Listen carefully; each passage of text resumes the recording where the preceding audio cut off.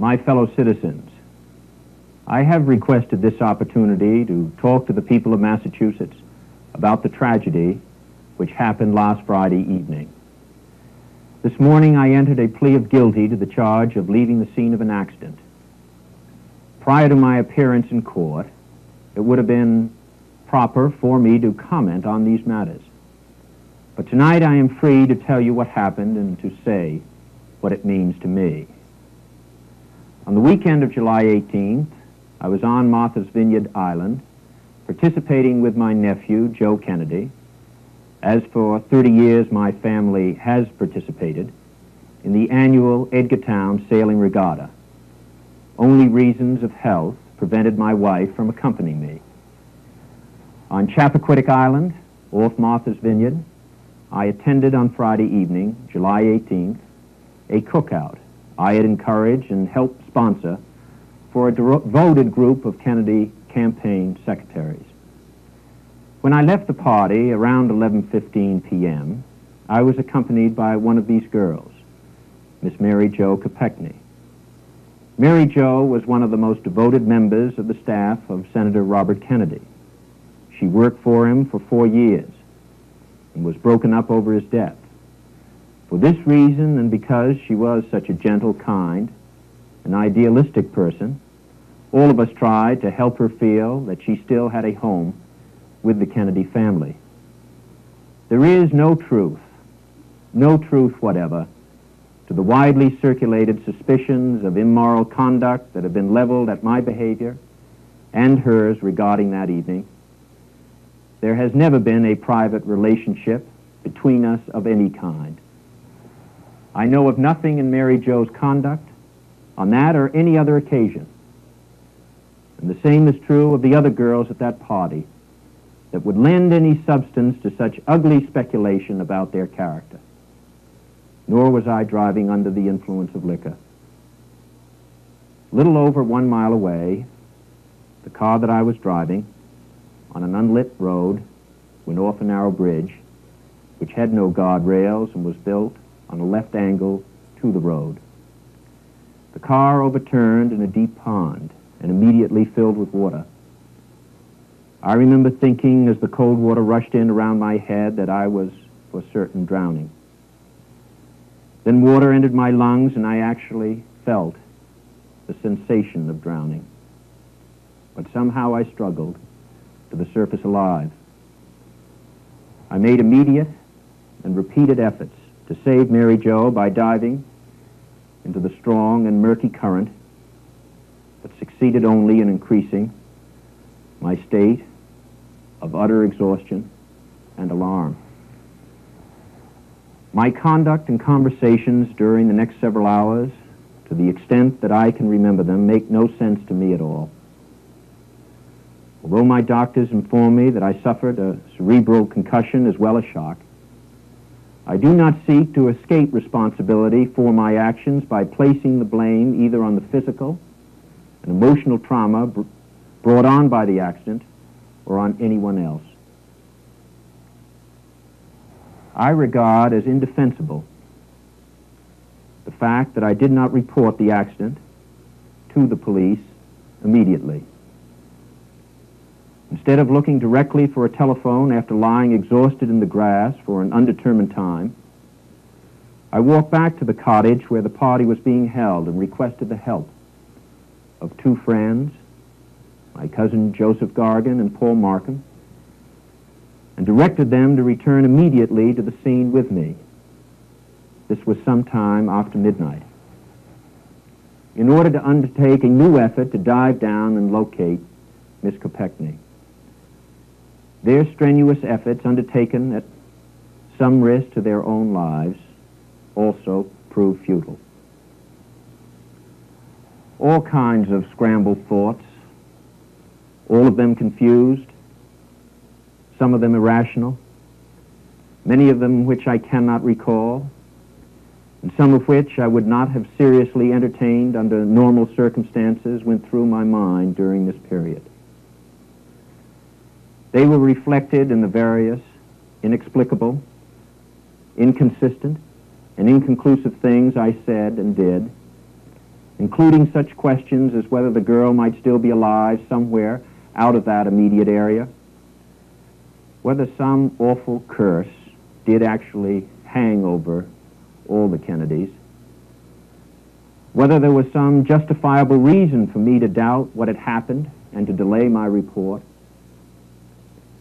whether somehow the awful weight of this incredible incident might in some way pass from my shoulders.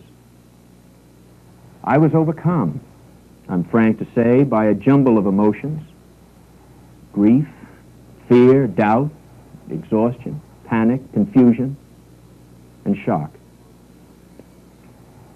Instructing Gargan and Markham not to alarm Mary Jo's friends that night, I had them take me to the ferry crossing. The ferry having shut down for the night, I suddenly jumped into the water and impulsively swam across, nearly drowning once again in the effort, and returned to my hotel about 2 a.m. and collapsed in my room.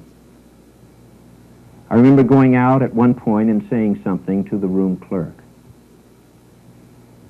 In the morning, with my mind somewhat more lucid, I made an effort to call a family legal advisor, Burke Marshall, from a public telephone on the Chappaquiddick side of the ferry, and then belatedly reported the accident to the Martha Vineyard police.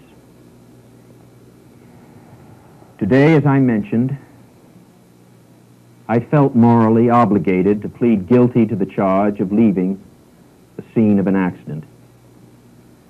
No words on my part can possibly express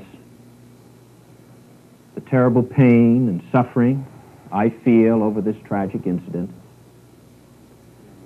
This last week has been an agonizing one for me and for the members of my family, and the grief we feel over the loss of a wonderful friend will remain with us the rest of our lives. These events, the publicity, innuendo, and whispers which have surrounded them, and my admission of guilt this morning, raises the question in my mind of whether my standing among the people of my state has been so impaired that I should resign my seat in the United States Senate.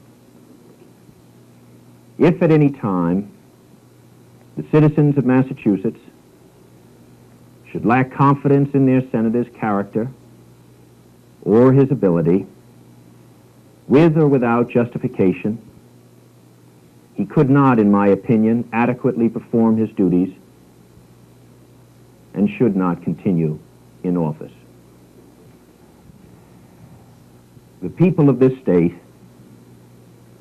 the state which sent John Quincy Adams, and Daniel Webster, and Charles Sumner, and Henry Cabot Lodge, and John Kennedy,